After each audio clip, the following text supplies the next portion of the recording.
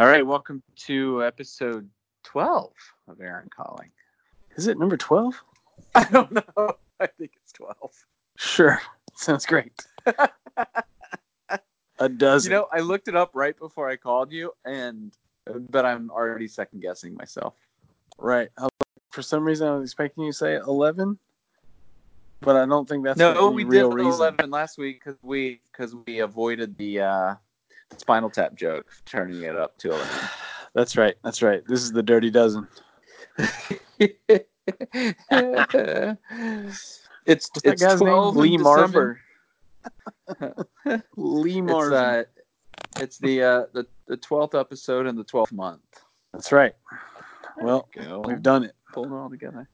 Really, we've done it. We've made it to we December. really did that. Episode over. Okay, so I think we discussed that this is going to be our year-end wrap-up list, which for us is kind of ridiculous because we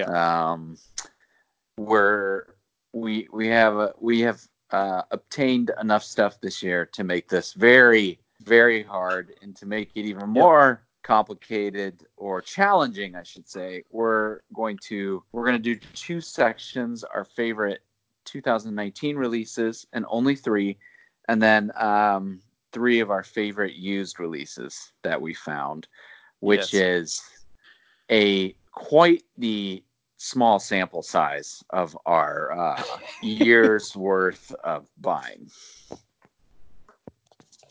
Yeah. Did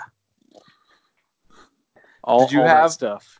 Did you have a hard time with this homework assignment? I did. I did. I'm still having a hard time, like right now. Like I'm like, because we are our 2019 list. Our new list is things that were released in this year. Mm-hmm. Okay. I may have already screwed this up, so there you go. Bam! But I'm going to go ahead and tell you that I cheated a bit, and I included reissues in that list because even though they've already been released, they were re-released. Okay. Yeah, I probably still screwed it up. This leads into one of my talking points of sorts before we get into our list, which is let's do it. I have bought very little new music in 2019. Yes. For probably the first time ever, my used, and I guess when I say used, I just mean, previously released, used section vinyl, not a brand new record by a new band or an artist, Right. That has far outweighed the 2019 releases. And I don't know why that is. I always said that I would not be that guy, that's not up with the current trends, but I've had a hard time sort of connecting with more of the popular music of the day, I guess you would say. Right.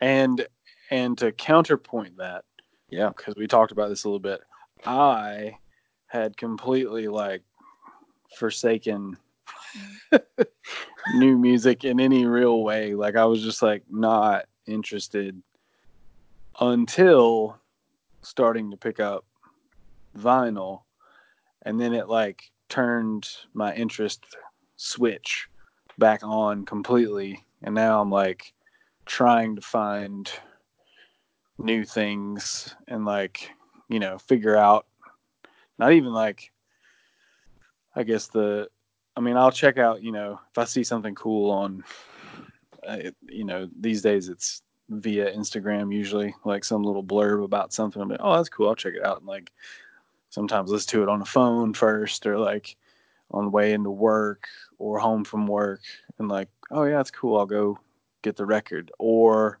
if I'm really intrigued, then I'll not listen at all and save it for the unboxing moment. But it definitely has I bought a fair amount of new things, not necessarily things that came out not all of them came out this year for sure, but like a lot of newer vinyl, and a lot of it, I was telling myself was really helping out my local record store, but a lot of it I didn't buy there either. So there you go. So I also have sort of an asterisk next to this because I did actually buy. I went through a weird phase a couple months ago where I bought a bunch of product off Bandcamp, so like super indie bands, and I just had this real strong desire to kind of support, bands that weren't at the top of the Pitchfork lists or what have you, or signed to big labels, just people making cool music. And what I really wanted to own something, but in several instances, the band wasn't either big enough to afford to press vinyl, or even if they had, it was kind of pricey. And I thought, I don't know if I want to go all in, just on that, but I still wanted to own something. So, the cool hip thing now are cassettes. And so I went through a phase where I ordered about, 6 to 10 cassettes just from kind of weird bands. It's a lot of like avant-garde, and there's some like beats, like mixtape beats, like hip hop stuff, or just really like, I think there's one where it's just like a guy walking in a rainforest kind of vibe. I mean, it is kind of really out there, but it's fun for me because it's like $6 or $7 for the cassette. They're usually well packaged and fun. I do have a cassette player, and I do listen to them on the cassette deck. And there was there was an artist in Austin. I'm totally blanking on her name, so I'm kind of not prepared for this at all. But great, kind of like her first release, just kind of a real kind of like R&B, indie kind of thing. And so I picked that up. So it's not to say I didn't, invest in some of the newer stuff. I think what I've done is I've just backed off the like Dead Oceans and Merge and Sub Pop like mailing list, because I just hit buy. And then I've decided that I wanted to take a step back and make sure that I kind of actually like it before I drop the $25 to $30, on something that I'm not sure with. Prime example of what I think proved the most was, and I hate to say this, but I was really excited when like Sleater-Kinney announced that album, with St. Vincent. I was like, oh, I gotta order that. And I thought, well, maybe I'll hold off. And I'm kind of glad I did, because I'm not so into that record, and I probably would have spent a ton of money to have it and never play it, So, sometimes the benefit of today's music market is you can stream it for maybe a month or two and get it then, unless you're kind of hooked on some sort of pre-order special where it's some sort of fancy colored vinyl, or there's a bag that comes with it or something. So, right. Yeah, I mean it's hard too, because I think we talked about this at length multiple times, but like just the price of buying the thing brand new is sometimes daunting. Like when you see it, you're just like, oof. Like, well, you and I are quantity guys. Like, we love to buy a bunch of stuff. And so when you go in and the new, I don't know, I'm just picking on somebody, this isn't fair, but like the new Angel Olsen record is maybe, 2025, then all of a sudden you're like, oh, wow, okay. Well, that's, 3 other records I'm not, used records I'm not buying, so that's what's been a little bit of a challenge for me. Also, too, I probably did 20 plus DJ gigs this year, and it's hard to know, if I make a little bit of money from that and I want to reinvest it in product to in turn continue to DJ, it's hard to know that the brand new release is going to provide that, so a lot of times I'm using that money to go buy a bunch of used stuff that I know will sort of help facilitate those sets, or just, fall in line with that. Also, I went to more record shows than I've ever been to this year. And record shows, are just stacked with, as you know, used stuff, So it's just, I don't know. It's just been, I never really thought I would. I always said, like, I don't want to be the guy that's only buying like Beatles records, but I'm growing closer to that each year. So maybe 2020 will be different, but right. Yeah, it's just tough. There's so much. I think the thing about the new music that turned me off initially was just like how easy it was to get it made, so much of it present. It was just like, I don't even know how to sift through how do you even get through some of part of this. And I just kind of found my sweet spot where it's like I like to venture out and find weird things in like weird corners of maybe a genre or something. Or like now, thankfully, because people are doing all this archiving work, there's all this great stuff coming out of Africa that was on like weird tapes and stuff, all those kind of things. Like I love that kind of stuff. So there is, as there always is, there's like a cottage industry just for weirdos like me. I agree. So, do you wanna go through our list, or is yours shot? Should we just throw it out of the throw the baby out? No. I have retooled it literally as we were talking right there. So yeah, we can do it. I'm good. Boom. I'm good. Good, because I just remembered one while we were talking, and this is how we do it. Yep. You want to go back and forth, or sure. Or okay. You go first. Okay. In no particular order. Just right. Just top 3 is what I think we're doing. All right. Sounds good. I'm going to go first with I was late to the party on this band, but and they've already put out another record this year since this, but Big Thief. Yes. UFOF. That seems to be the band of the indie band of the year, I would say. Right. And I will freely admit that I am wary every time lots of people are talking about a band. I'm like, is this gonna be that thing? Like I've been burned by this before. Yep. And what got me into this band was driving to work early in the morning for my early baker's day. It came on I just had like Spotify or something playing. I have that little feature called Your Daily Drive or something, and it's sort of like a radio station, but sort of not. Yeah. Anyways, I had it playing, and it queued up the first song on this record, which is called Contact. Yeah. And I was like riveted from the second it came on. I was like, what is going on? And then like there's a moment where she like screams like she has seen 10,000 ghosts right before her eyes or something. Like she lets out this scream that you do not see coming, and it's like, what on earth? And so I like dialed up the rest of the record and listened to like a good chunk of it before I even got to work. But it's really good. I explained it to my wife, like it's a record that like I feel like it's very uneasy sounding, and it like you're always like something's about to happen. Yeah. And it doesn't always, but you're always like, they do a really good job of creating an atmosphere that feels like something is about to happen, and it's probably not going to be good, but it's like you just feel uneasy. It's really good. It's recorded really well for that atmosphere to kind of exist.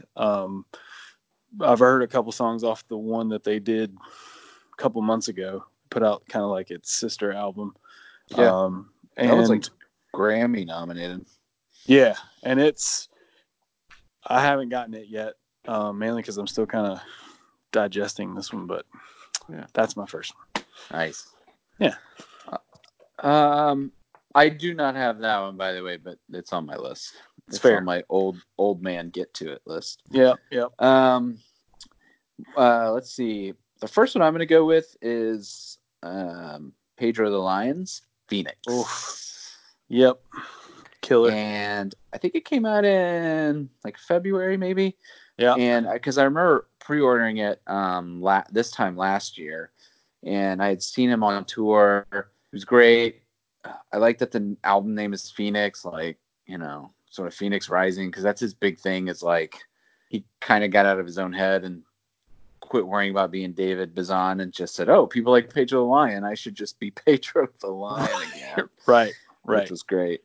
There is a song on the B-side called Quietest Friend, which is just classic Pedro the Lion. It's just so great. Got an interesting, kind of relationships and dynamics and how things work for people that have known people for a long time. So lyrically, it's very interesting. Just kind of a very powerful song. That one really kind of stuck out for me this year, and I listened to it a lot. I did pre-order like the fancy schmancy swirly kind, and nice. I enjoy it. I mean, honestly, Pedro the Lion, you're gonna find that most of mine, these are people that when they announce something, I just buy it. You know what I mean? Like I'm a fan enough that I just buy it. So that's that was my number. Well, it's number one on my list. So yeah, that's a great record. I got it. Did I pre-order that one? I'm not sure. I think it had just come out. Yep. And I was like, oh, do I get it? And I finally pulled the trigger and was very happy that it did. It's great. Super good. All right. Next for me is I showed you this when you're here, the Mogadisco comp, Dancing Mogadishu, Somalia, 1972 to 1991 from Analog Africa label. It is a collection of tapes that were derived from Radio Mogadishu in Somalia that this guy had. There's like a whole book that came with this thing about the trip that the guy took to get to the tapes and how like daunting a thing that is in modern times. Like you don't just walk into Somalia and be like, hey, how's it going? Shake some hands and then walk out with stuff. Like you have to have armed escorts. And it's this whole thing. It sounded sort of like a spy novel. There's lots of like code names and things. But it's really funky. The thing I love about this kind of thing, I have a couple of comps of similar style, is they pull them right off the tape. And, there's a ton that they can't use because the tapes are degraded or something, but they find the best stuff that they can use and then pull it straight off of there. So you get that, like, it sounds exactly like what it is. Like it's still kind of warbly and dirty and it sounds like it's coming off the air. But it's really good, really funky. There is some like reggae on here as well, in a very dubbed out style, which is also a lot of fun. The youngin in my life, Ozzy, really likes to dance to it. So I bet. Yeah, he'll jump up and down to this one. So it's good. Does he do that old man laugh? Yes, he does. My favorite thing ever. Let's see. The second one on my list is the Starflyer 59's Young in My Head. Yep. And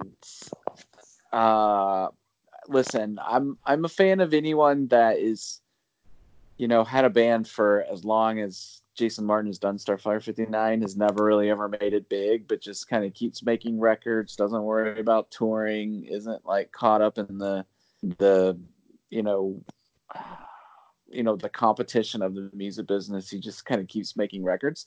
This one, his 16-year-old son plays drums on the whole album, which is sort of a cool kind of, circle of life thing when it comes to making records. But was very, very excited to get that one.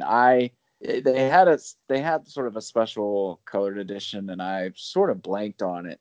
But our mutual friend at Josh at Grimey's was able to get me a copy at the store, so I was able to pick it up there. And nice. It's just sort of, when he started, he had that real strong shoegaze sound, but he's just sort of morphed into this kind of laid back, like almost Echo and the Bunnymen kind of, just real Right. simple songs, kind of straightforward.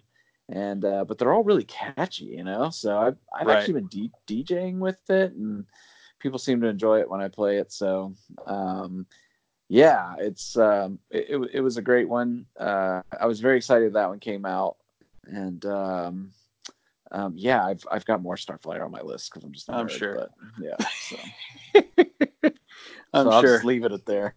Right. I'm gonna cheat for number 3 because I Nice. kind of have a tie, quite honestly, and it's a for real tie. Let's do 4. Let's just go 4. Okay, we'll do 4. Great.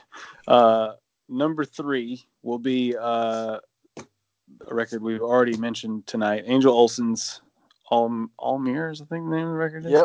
Yep. Pretty impressed with it, having not been. I think we talked about this record already, but having not been a fan of hers necessarily, not because I listened to it and didn't like it, but more because I was oblivious to it. Yeah. I just kind of heard it and was like, yeah, that's cool. This one, for some reason, this one got me, and it's very Kate Bushy and huge in the production department, which is completely different from everything Angel Olsen has done up until this moment. All the other stuff is stripped down, rock and roll kind of thing. This is much more synthy and weird and orchestrated. There is supposedly another version of this record that she has recorded and is putting out, I think, after the first of the year, which is the original way she recorded it, which was super stripped down, just her and a guitar maybe. Which I'm also very eager to hear, just because I honestly, when I hear this record, I can't imagine it being any other way, because it's just, the songs just seem like there's no way you can take all of the ornaments off of the tree, as it were, and it still be the same thing. But yeah, it's really good. It falls heavily into the pardon my French, sad bastard music. It is I not think that's the only reason I haven't picked it up. Is just it just seems to have that vibe, and there's just it's been sad enough this year. I don't know that I need it soundtracked. right. It is not a pick me up, but it is good. I got I think it's it's the clear vinyl version. There's a couple of different versions. One was clear. I think one, she has blue eyes on the cover, and it has a Coke bottle green vinyl cool, or something like that. There's a poster that comes with it. There's all this crazy stuff that comes with the record. But yeah, it's really good. Good. Yeah. My third one that I just thought of is William Tyler's Go West. Yes. Which came out this year. And if you go through someone's record collection and you just see all the Leo Kottke records and the Faye records or whatever, and you're like, well, this guy's really into solo guitar records or whatever. Right. I feel like that's what people are going to say about me if and when they ever just kind of go through the whole thing and sort through it. And they'll be able to see a lot of those acts, but they'll also kind of eventually make the way down and just see all of William Tyler's records, which have just sort of morphed. This one's a little bit different than the previous one, and that I don't know, it's just got a little bit more of it's a good travel record, which sounds weird. It's kind of good to kind of drive to, and Bill Frisell plays on it. It's just when, again, another guy that no matter when he puts a record out, I'm gonna do it. I mean, a little bit of this is knowing him and knowing his decision to kind of actually move west, and seeing what that would be interesting, and how that sort of shaped how this record turned out. But if you're into instrumental guitar music, and this is by no means solo guitar, this is with a full band, And if that sounds like it can't be interesting, people like William make it very, very interesting and fun to listen to. So I pre-ordered this merge one like the moment it was announced, and it came with, I think it's green vinyl, has this huge poster that comes with it, and packaging looks really great. The artwork is amazing, and was really, really happy to. I'm mostly glad that I remembered that I bought that one, and that one came out in 2019. But it's a great one to pick up if you ever see it out. So. Nice. It is a great record by a great dude, who is a ridiculous wizard of a guitarist. Yeah. If you have never seen him play, you have to see it.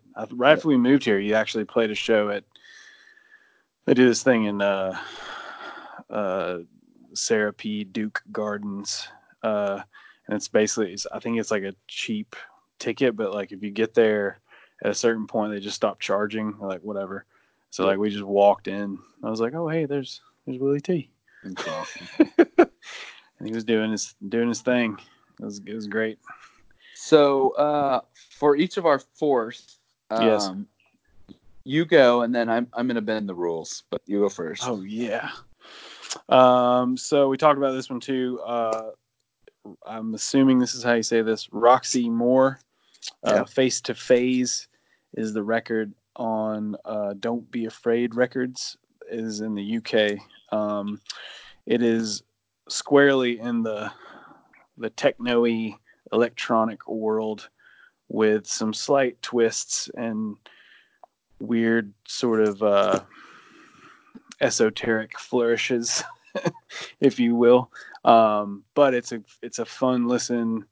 I kind of lean on electronic music to a degree when I get like ear fatigue from other either jazz or like rock music or whatever. I just kind of like, it's a nice this like Aerosmith change is of wearing pace. me out. Yeah, man, I can't do no more Dream On, man. I heard that 10 times already today. I can't do it once more. I got to hear some drum and bass, dog. So is that a reissue or is it a brand new project? This is this a year? brand new cool jam. She has put out apparently 2 other releases. They were EPs, and then she's done like a lot of producing and DJing stuff and all that, and that's kind of where those 2 EPs came from. And then she dropped this.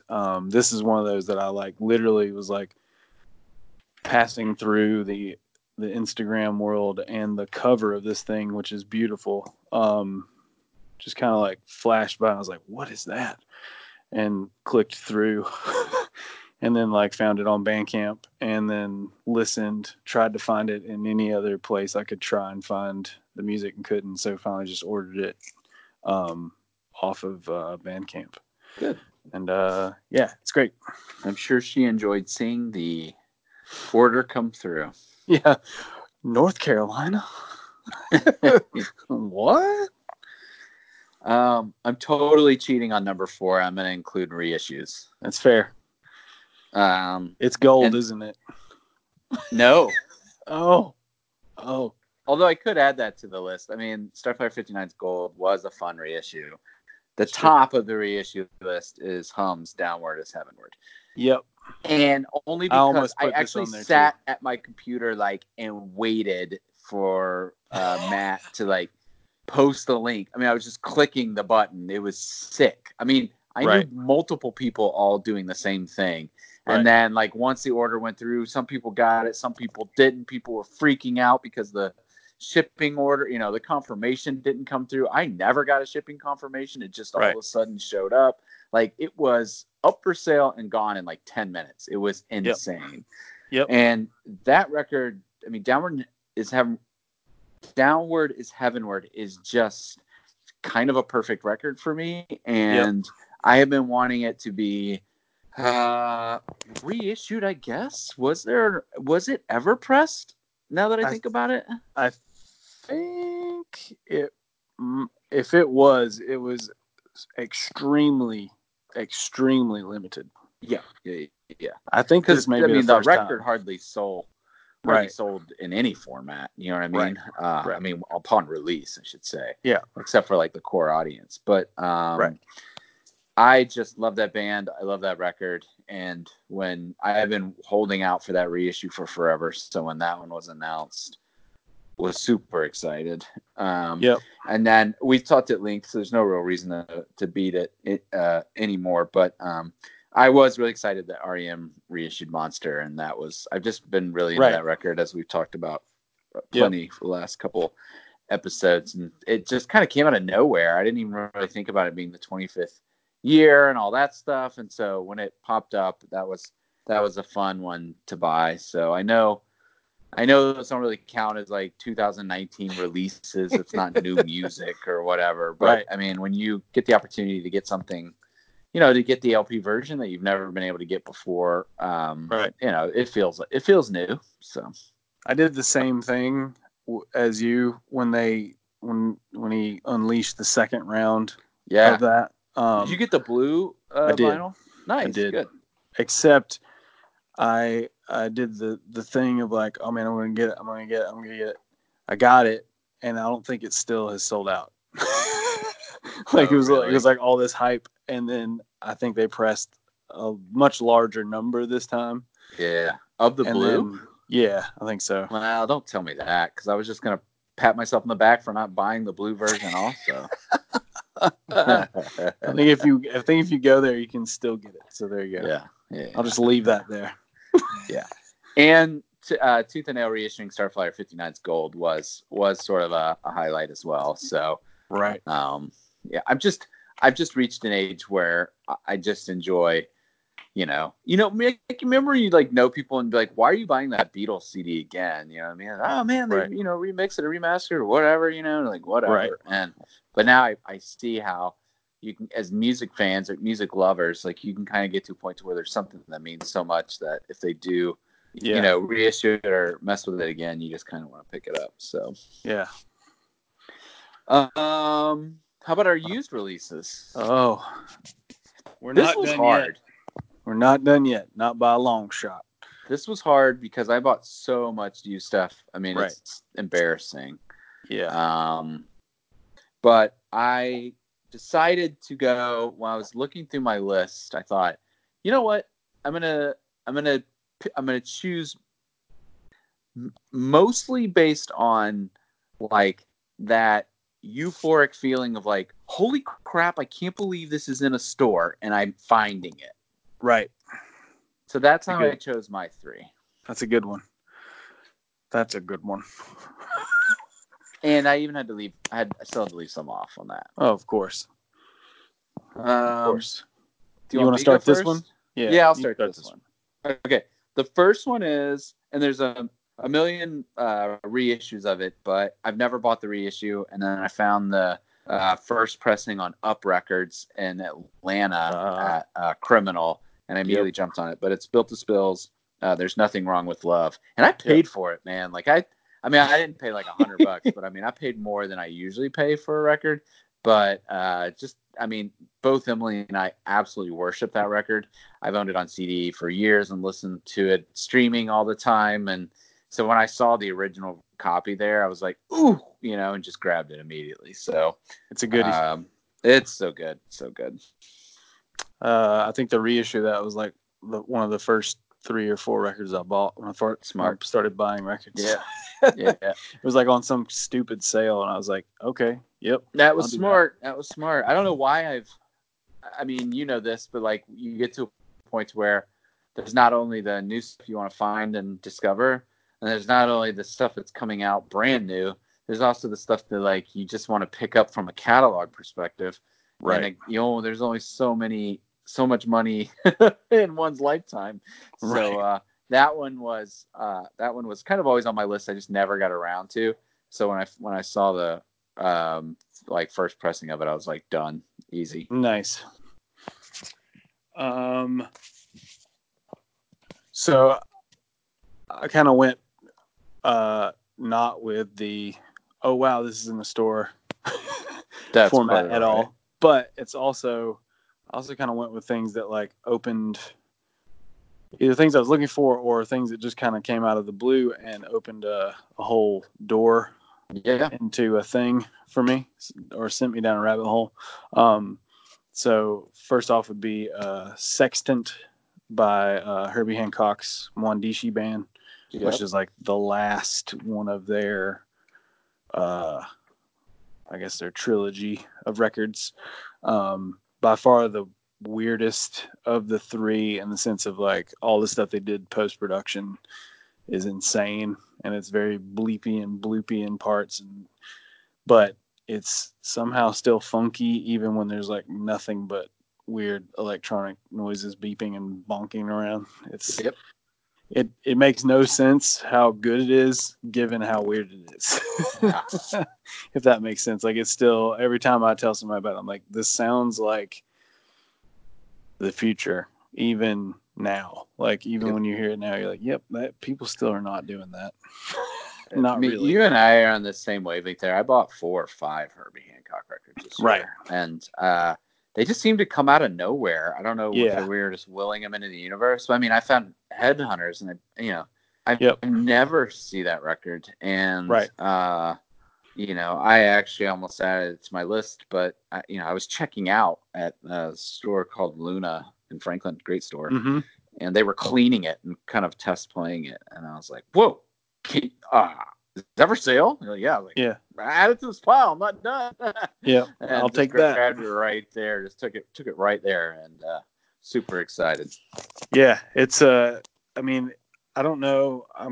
I feel the same way. Like, I feel like all this Herbie Hancock stuff just kind of came out of nowhere, and I don't know if it's like those weird moments of like they're reissuing a lot of that Blue Note catalog, like back catalog, and like for some reason that's putting some weird Herbie vibe out into the world, and like this stuff is just showing up now or what. But I'm glad it is, because it's real good.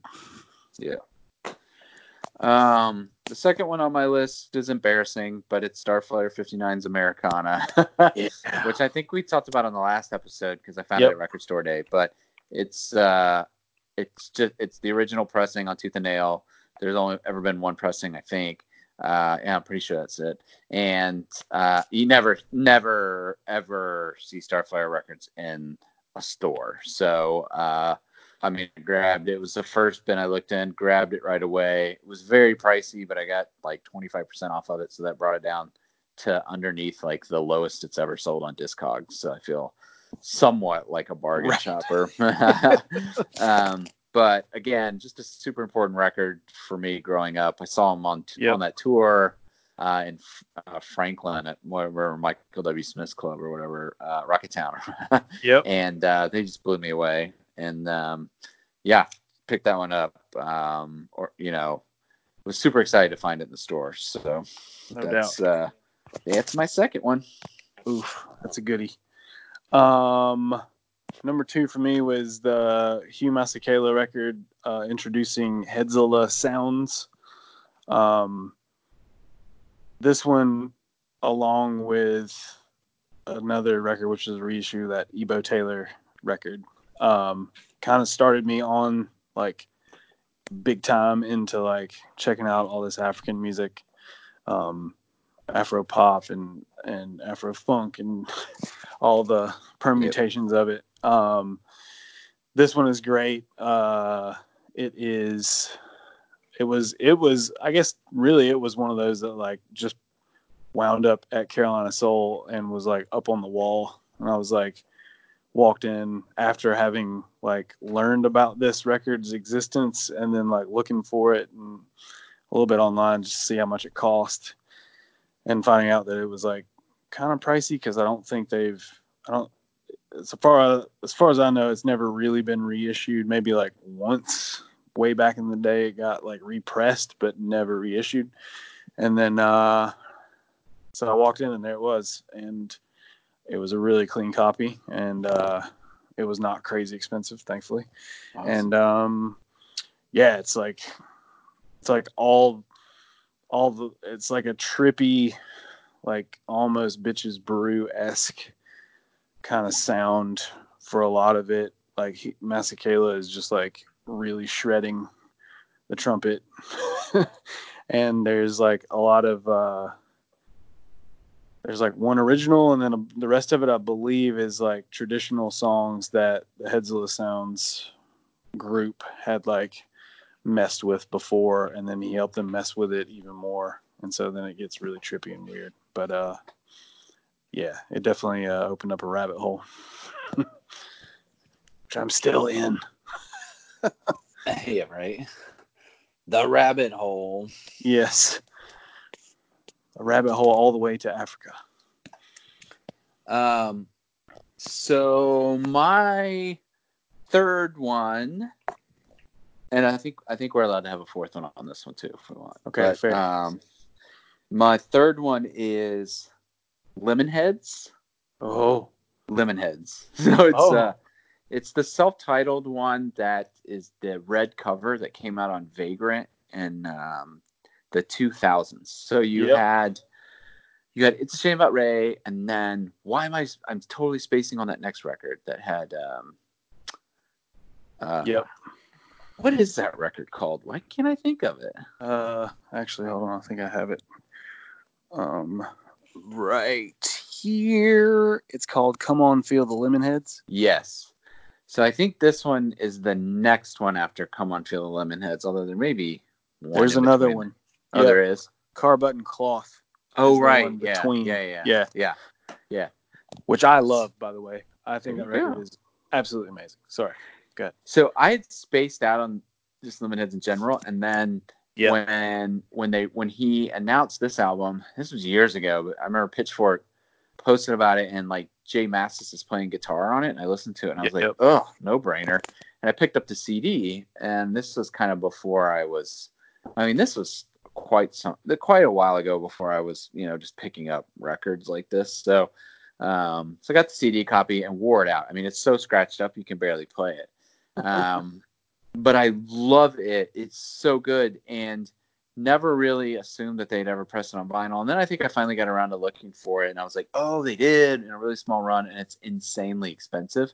And it is. And I walked into the Great Escape in Murfreesboro, where I go kind of every weekend just because it's close, and I don't have to get into the Nashville scrum to shop. But walk in there is right there on the wall, and I was like, what?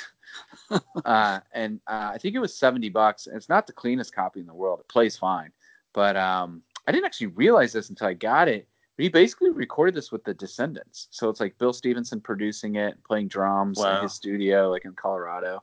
Like like I said, I mean Jay Mass is obviously not in the Descendants, but it had a couple other guys from the Descendants in it, and then Jay's kind of soloing, not on every song, but on some of the songs. But there's a song on there called "Baby's Home" that's just like classic revenge love story song that's so great. But I have a friend who's a very he's like the quintessential collector. Like he has all the best stuff, and he always has everything.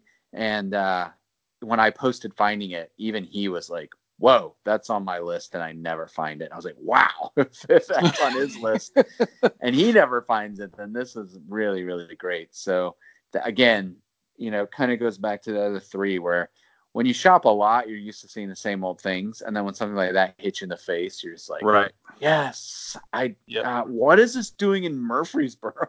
How did it get here? Yeah. So, so that one was one that I was really very excited about. Yeah, I think I would be the same if I ever found Car Button Cloth on vinyl, but I'm pretty sure they never, because it was still on, at that point, he was on Tag Records, which was the subsidiary of the Atlantic Group. But I don't think they ever pressed. I don't think they ever made any. Well, this pressing is not actually Vagrant. It's like a, it's like a smaller label. It's kind of like Beck would release vinyl on like Bonglo or whatever, So this is kind of like a whole other. It's like Home Records or something like that. But very, very limited and hard to find and very pricey if you go searching for it online. So it's super exciting. Sure. Now I'm gonna go look for all those Lemonheads records. Dang it! I also have a green. I have a green copy of It's Chained About Ray that I love, and I DJ with it every chance I get. So inevitably, somebody in the crowd's like, "Yes!" when I play Lemonheads. So I'm like, that record does things to me. Yep. Still, like it's just like one of those. It's like ingrained in my conscience from teenagedom. Like I'll never not turn into a high schooler when I hear that record. Well, to me, it's sort of like a perfect album in the sense that as soon as the song ends, you automatically hear the next song. There's just not a skip. There's not a song to skip, right? So it just starts and finishes. And when let's say you're like driving and you hear a song on the radio by them and then you don't hear the next one, it feels weird. You're like, oh, that's kind of weird, you know? Right. So. Right. Yep. All right. Number 3. One that I talked about wanting for a while and finally got. INXS's Listen Like Thieves. Hey, there you go. Yep. Finally got it for like a whopping like $2 or $3, something stupid like that. Which made me very happy that I held out on like any of the other copies that I ever saw or anybody else ever saw. I think you saw one for like 10, right? Maybe. I think it was some weird like foreign pressing though. So right, yeah. It is. I knew the 2 biggies off of that. I guess technically there's 3 biggies off of that record, but the 2 are What You Need and Listen Like Thieves, which are like 1 and 2. Like they give you there is no like, we're gonna hide the single or whatever. It just goes boom, boom. I was pleasantly surprised at the rest of the record. Not because I thought it'd be like, oh man, INXS sucks and this is gonna be a terrible record, but I was just surprised at like how well put together of an album it is. And it's there is definitely the pop sheen that was about to happen on Kick had not quite happened yet. Like they hadn't like super glossed everything over and really just said we're going to make like a monumentally popular record. Like this was still had some grit and grime to it. I mean, they weren't ever like super gritty and grimy, but this was more like a rock record for them. And it's really good. I have spun it multiple times since I got it and been super psyched. So awesome. INXS diatribe over. Because all the copies of Kick are like ridiculously expensive. Like, well, yeah, because it's like probably their biggest, and I don't know, is that their biggest? I think that was like that. It was like a 1, 2, 3 punch of Listen Like Thieves, Kick, and then I think X was the next record. But those 3 that was their moment, like in a big way. Yep. Because there's like 3 singles off of Listen Like Thieves. Shine Like It Does is on there, I think too, which is a big one. But then you have like, Devil Inside and all that was yet to come. Never Tear Us Apart, all the good stuff. Yeah. Okay, so I'm gonna pull an audible on my 4th and go with your with the way you chose things with the rabbit hole and just put Gospel Soul. Yes. Here we go. You saw this firsthand because we were at Carolina Soul together on Saturday. Was that Saturday? It's all a blur. Saturday. It's all a blur. I just saw you on 4 Saturday. days ago. No, seriously, today's only Tuesday, and I honestly was about to say like a week ago. It's I know that 8-hour drive from Raleigh to Nashville. That'll reset your concept of time. I'll tell you that much. Absolutely. But you saw me go nuts there and pick up a bunch more just gospel soul stuff and even just walk away completely from the 45s, which were overwhelming. Yeah. And put stuff back. We did pretty good that day though. We both grabbed a lot and then we both were like, Yes. and Let went me back whittle and, this. yeah, and trimmed it down. But Although I did pick up that African Head Charge record. good for you. I'm glad you did. I wanted you to have it. It's really good. I wanted It's you really to have good. it. But I think when you buy a lot of records like we do, anytime you can find sort of some sort of niche genre, in this case, sort of funky soul music, with a gospel tinge to it, like it's right. And then you start to find all those kind of labels that you've never heard of and artists you've never heard of, and allows you to do research and just find out all these great things. There's all this great cover art that goes with it, and a lot of these people are still alive, still doing gospel shows. Yes. I mean, it's sort of fascinating. And there's gospel songs that are complete ripoffs of like popular songs, but nobody cared because nobody's going to sue someone doing a gospel version of I Thank You. You know what I mean? Right.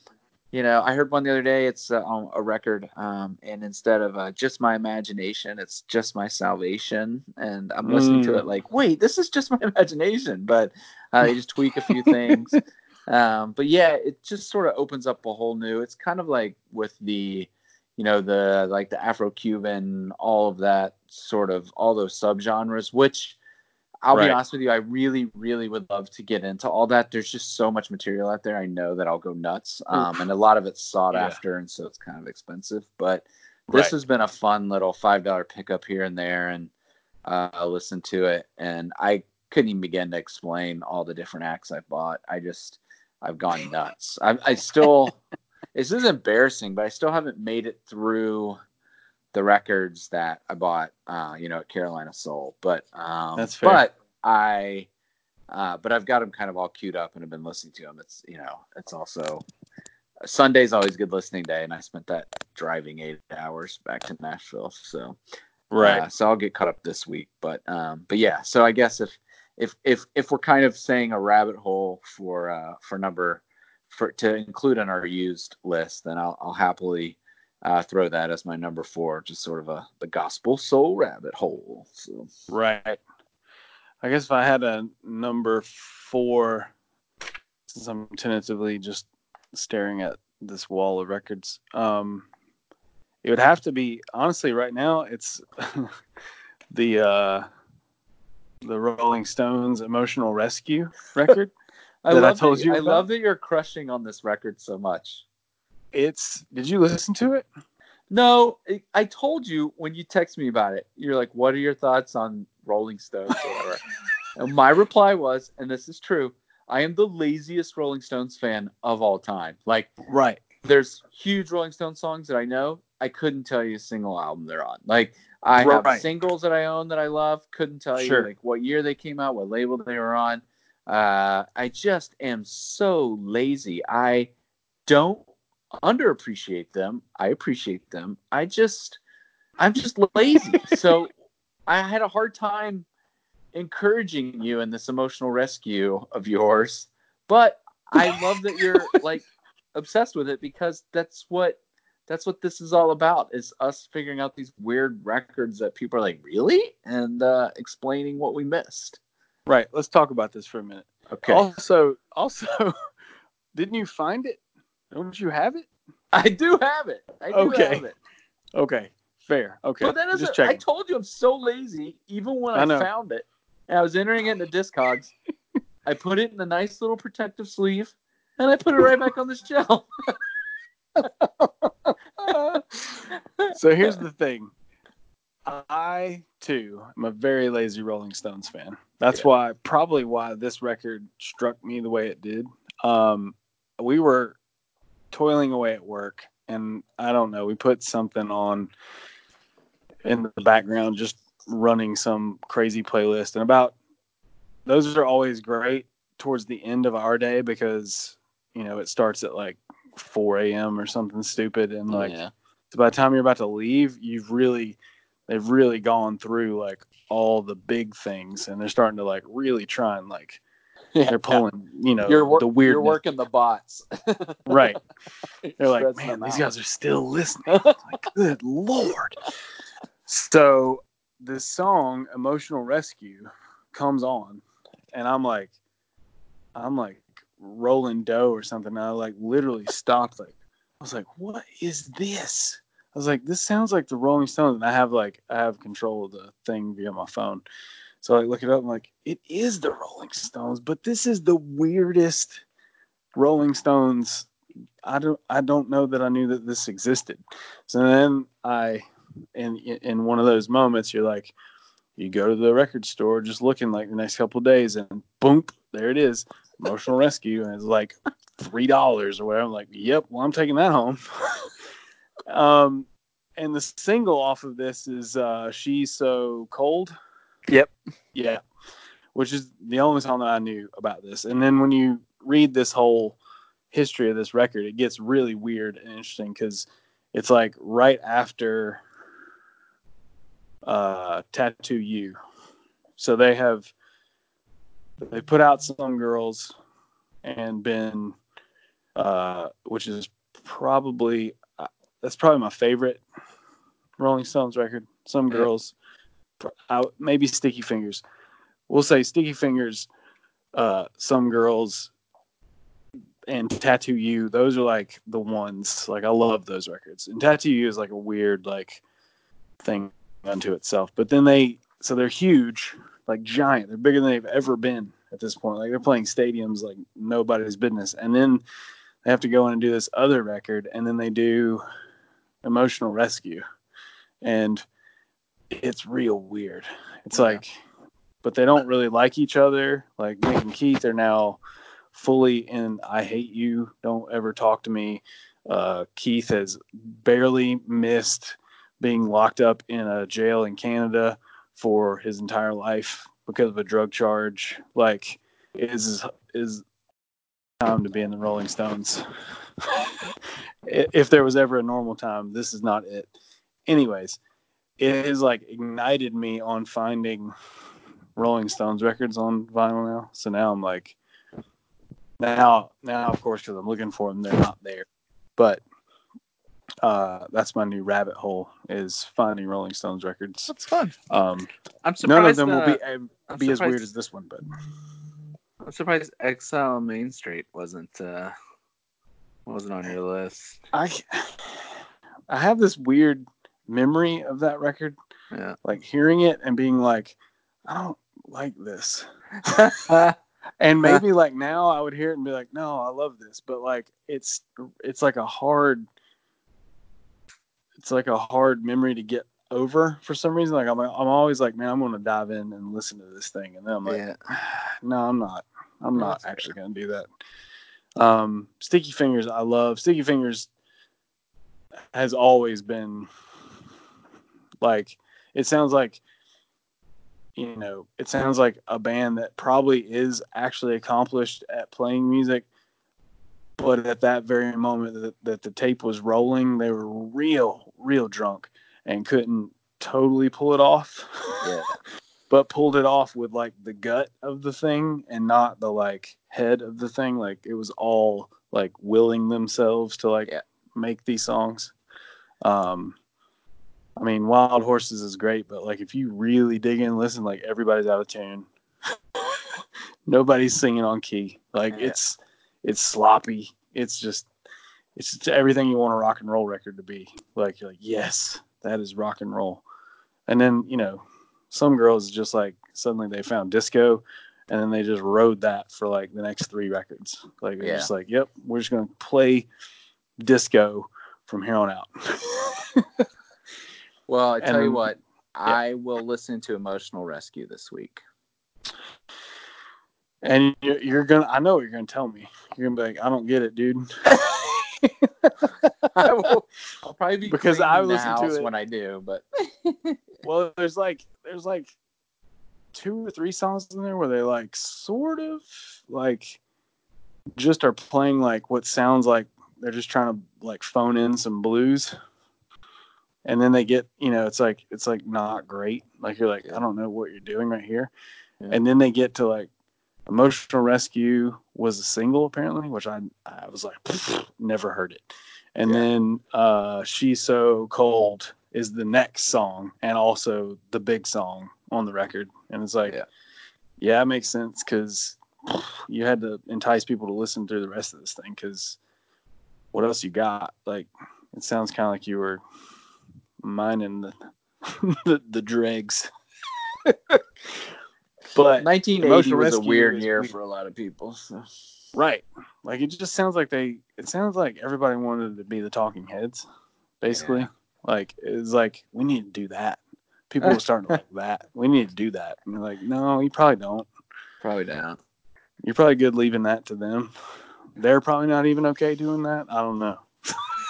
So, years ago, I received a very large donation of records from Emily's aunt, which is always appreciated she was moving and was had finally realized the burden of all her years of collecting and wanted to go to a good home. So I received them. So she has a ton of Rolling Stones in there. Like, she's got a real early pressing of Sticky Fingers that still has the zipper and everything. Yep.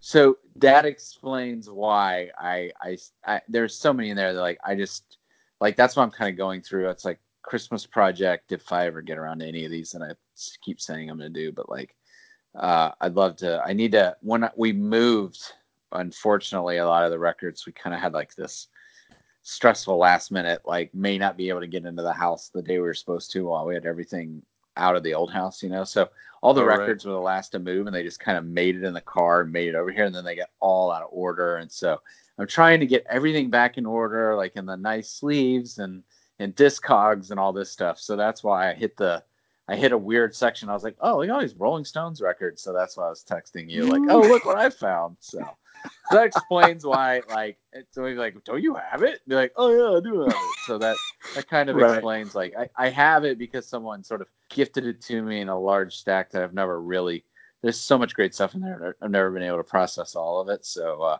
so that's if anyone has listened this far and is like, well, why would that boy not know he had that record? That's why. Yeah. That's why.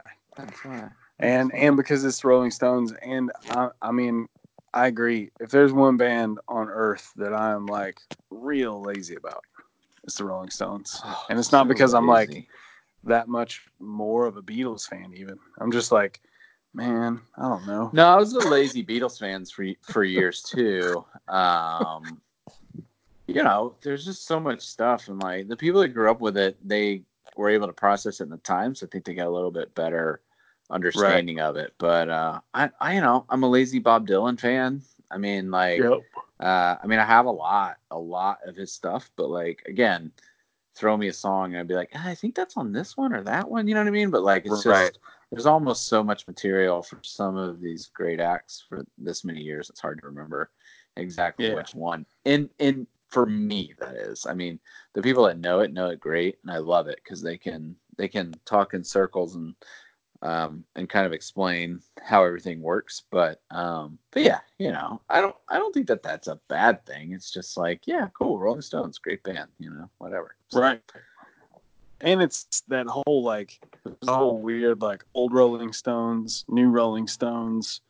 What happened after Brian Jones died and deeba-dabba, like, so it is hard. It's like, it took me years to know, like, you know, when you heard like Jumpin' Jack Flash, like, who's playing on this song? Like, is that you know what? It never occurs to me, but it didn't Brown Sugar come out in like the 80s? Like, I just always assumed that was a really old song. And then I was like, oh, not near as old as I thought. I don't know. Like, you know, I was born in 78. Also, so like, you know, anything like post, like, you know, anything like 80s on is just, you know, hair metal and pop for me. Like, I wasn't paying attention to Rolling Stones then. So, well, also like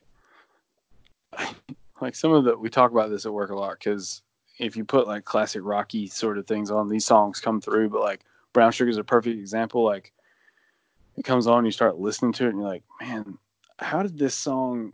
Like, I always am like, I don't understand how the song escaped like any sort of censoring ever. Like, it is not okay. There's nothing about this song. There's nothing about Start Me Up. Like, it has some very, very questionable lines.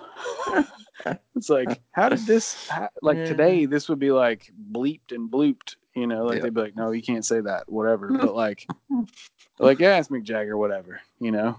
Yeah. I Like, agree. how'd you get away with saying that stuff? Well, I think that I think we've kind of we've gone through sort of, it's crazy that the year's almost over, and to kind of True. go through a year's worth. I've the older I get, the more I enjoy kind of keeping lists. So I've kind of kept my own little list. I've got Discogs obviously, but I kind of also just keep a real like basic, like this is what I bought list. And it's pretty crazy when you go through it all and be like, wow, I bought all that in 1 year. But Right.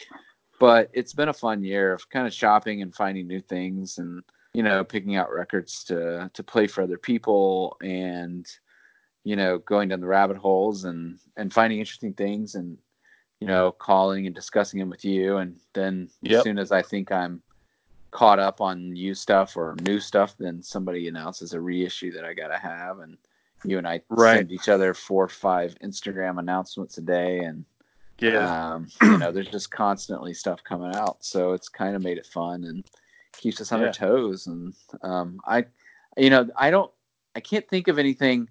I think maybe an episode we could do at one point is maybe go 25 years and see what records came out, and if there's any that we would want to, look for a 25th anniversary, because that kind of seems to be the new thing, like the benchmark now. It's like, boom, 25, here it is. So maybe we can do that in the new year.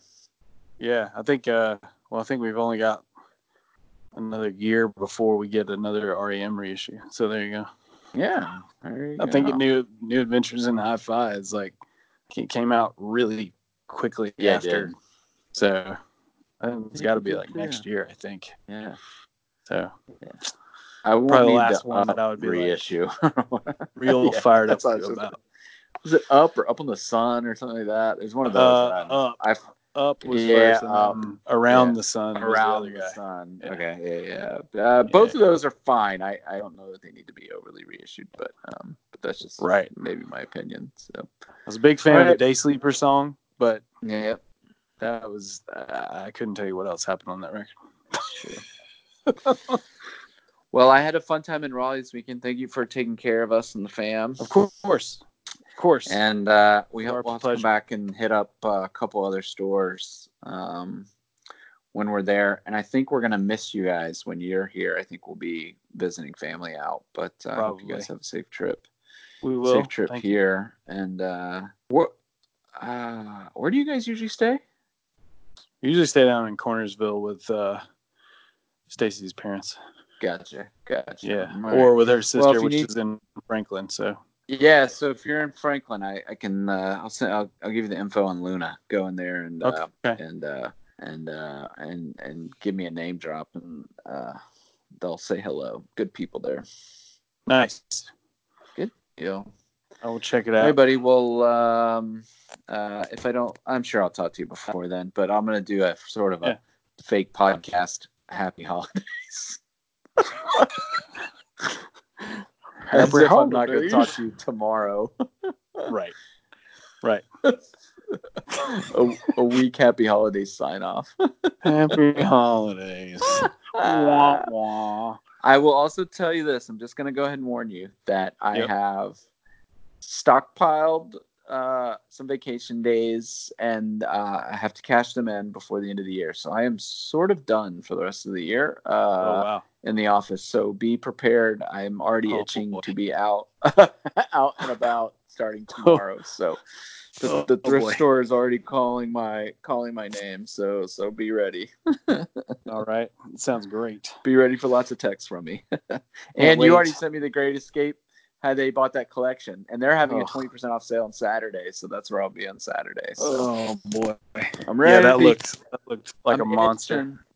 Yeah, but I sold a ton of stuff this weekend, like a ton. I can't even explain to you how much stuff. I came home last night. I came home from work, and I think 16 or 17 things, and I've still got 3 or 4 more to pack. And most of them are like low dollar. I had one really big high dollar one, so like I'm like, ooh, the coffers are filling up. time to Yep. hit the stores. So Yep. Well, go get them, Tiger. all right, buddy. All right, man. Talk to you later. All right, buddy. Yes. All right. Bye. Bye.